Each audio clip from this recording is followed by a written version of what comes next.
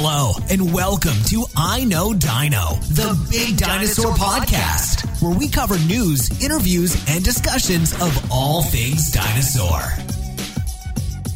Hello, and welcome to I Know Dino. I'm Garrett. And I'm Sabrina. And today we're going to talk about Nanuqsaurus and some dinosaur news. So first in the news, Sir Richard Owen, who is the man who named dinosaurs in 1842, was recently given an honor by the Society of Biology. They gave him a plaque at Lancaster Royal Grammar School, and it's a part of a new series of recognitions all around the UK celebrating, quote, eminent but sometimes unsung heroes of biology. So he was a paleontologist who rose from a poor background in Lancashire, and he became close to what you could consider a celebrity scientist today. His biggest contribution to paleontology, I think, besides naming dinosaurs, was that he became the superintendent of the natural history department at the British Museum in 1856. And while he was there, he determined that the natural history department didn't have enough space, so he actually started a project to expand it and moved it into its current building, which is in South Kensington today. But actually, the Natural History Museum wasn't called the Natural History Museum until much later, and that's because it was considered part of the British Museum, and it was often called the British Museum, and then in parentheses it would say Natural History for that building until 1963, which was almost 100 years after the building was made. And it wasn't actually renamed the Natural History Museum until it was fully separated in 1992.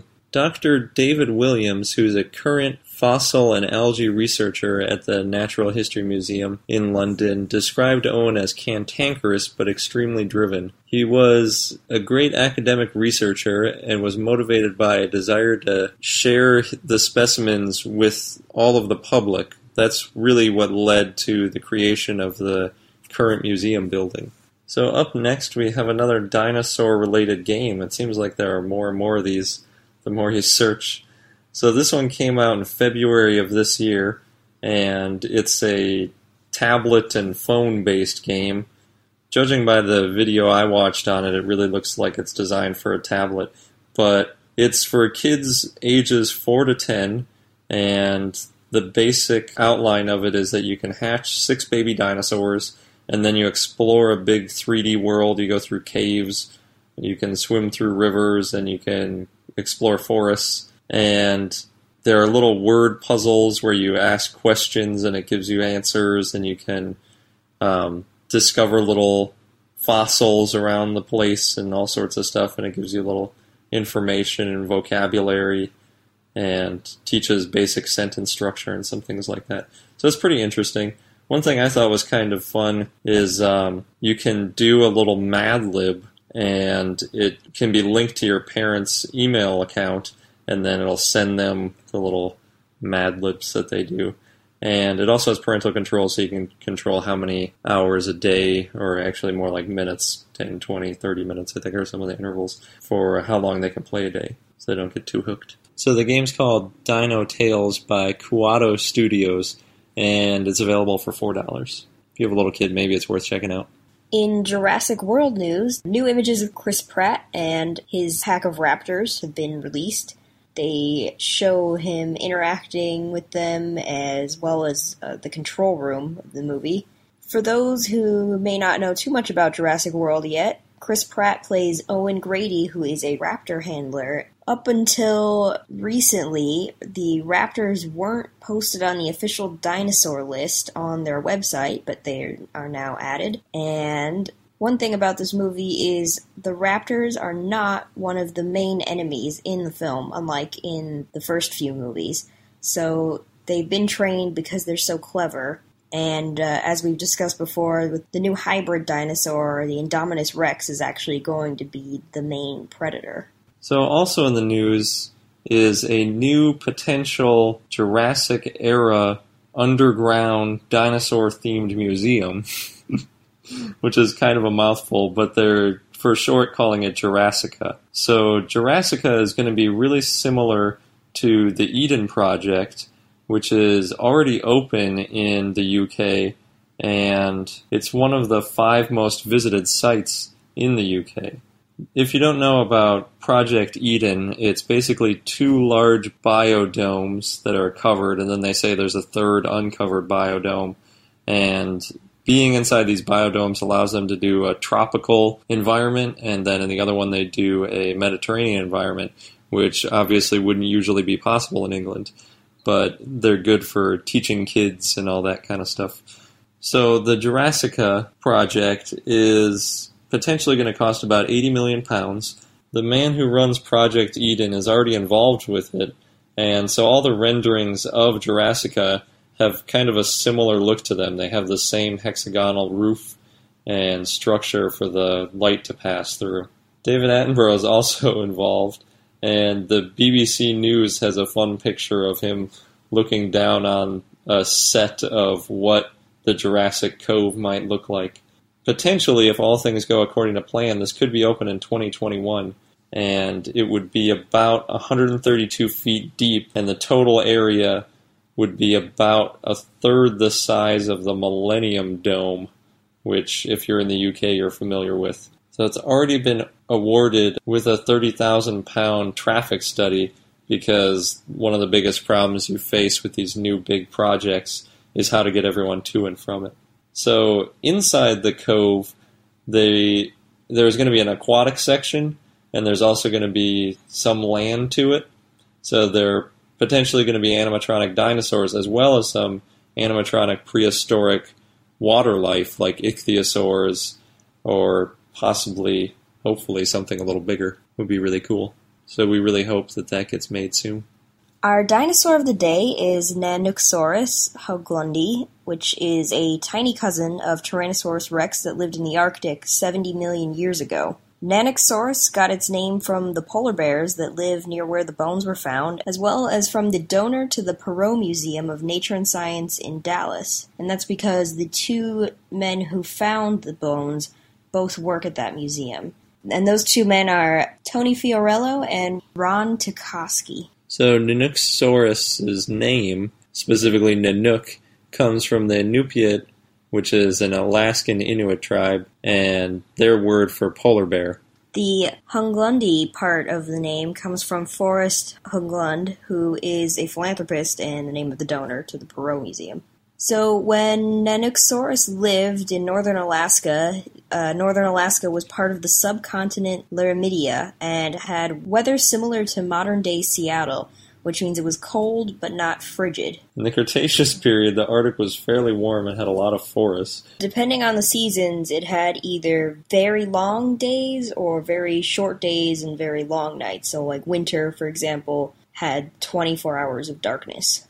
And the Arctic where Nanuqsaurus lived was a coastal plain, so they had tall conifer trees and flowering plants. The dinosaurs that lived there probably walked in valleys below snow-capped peaks, and Nanuqsaurus hunted dinosaurs among sequoias. Tony Fiorello and Ron Tukoski, the ones who discovered Nanuqsaurus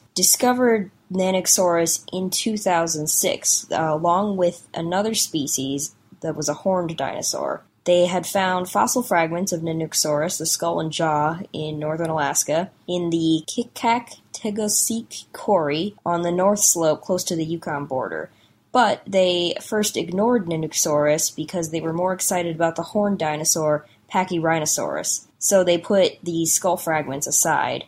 But one reason they came back to Nanuqsaurus is because in the Pachyrhinosaurus they found a lot of tooth marks in the bones. So the team's excavation was a 13 by 13 foot area, and it was about 400 miles northwest of Fairbanks. The team was funded by the National Science Foundation Office of Polar Programs. And although nearby area Alberta is known for its dinosaur bone beds, the Arctic is mostly uncharted, so they're not sure about how many dinosaur fossils they can find there. The Nanuqsaurus discovery fills in some gaps about tyrannosaurines and gives scientists insight into how they adapted and evolved in the Arctic. So we know that Nanuqsaurus is a cousin of both T-Rex and Tarbosaurus, but Nanuqsaurus lived about 1 to 2 million years before T-Rex, and except for it being so small, it looked a lot like T-Rex, but it probably weighed only 1,000 pounds. So Nanuqsaurus was probably small to adapt to life in the north, and because of the long dark season, prey probably migrated or hibernated and was hard to find, which would mean that it had to be smaller to not starve to death. But it's still unclear how Nanuqsaurus survived throughout the year. It's also strange that it was so small and in the Arctic, because as a general rule, animals grow bigger at the poles. For example, the polar bear is the largest bear species, and that's because these big animals lose heat more slowly. So Nanuqsaurus was the dominant meat eater in the Arctic, which was known as an ancient greenhouse Arctic since it was still pretty warm. And scientists so far know of at least 4 other carnivores and 4 other herbivores that lived there at the same time. So again, to emphasize how small Nanuqsaurus was, especially compared to other tyrannosaurs, it was about 20 feet long, about a 2-foot long skull, and about 6 feet high at the hip. It had killer whale-like teeth and twiggy arms, but again, it was the top predator. So Nanuqsaurus had a long nasal cavity, which indicates it probably had a great sense of smell, which would have been very useful on the long winter nights. Because of its increased sense of smell, Nanuqsaurus probably was an active hunter instead of just being a scavenger, and its upper jawbone, called the maxilla, had distinctive sockets found only in adults of some advanced tyrannosaurs. Nanuqsaurus probably had a lot of fuzz, like other tyrannosaurs, and that probably kept its body temperature up. Fiorillo said, "I find it absolutely thrilling that there is another new dinosaur found in the polar region," and he was excited because, he says, "it tells us that the ecosystem of the ancient Arctic was a very different place, and it challenges everything we know about dinosaurs." So Nanuqsaurus is part of the subfamily Tyrannosaurinae, and Tyrannosaurinae is one of 2 subfamilies of Tyrannosauridae. The other subfamily in Tyrannosauridae is Albertosaurinae, which includes Albertosaurus and Gorgosaurus, while Tyrannosaurinae includes Tyrannosaurus and Tarbosaurus. Albertosaurans tend to be more slender with lower skulls. Some scientists have made more subdivisions within the subfamilies, but there isn't enough information to make it official. And our fun fact is that dinosaurs were actually pretty smart. The smartest dinosaurs were smarter than the mammals that lived there at the same time. And that wraps up this episode of I Know Dino. From now until March 15th, which is only about 2 more weeks, we're running a giveaway. There's no purchase necessary, but to enter our giveaway, go to iknowdino.com/podcast giveaway, where you can sign up for our newsletter, leave a review of our podcast on iTunes, view our Facebook page, and tweet us or follow us on Twitter at iknowdino. Prizes include a $50 gift card to iTunes, a free copy of Dr. Anthony J. Martin's book Dinosaurs Without Bones, and a free copy of the documentary Dinosaur 13. Until next time.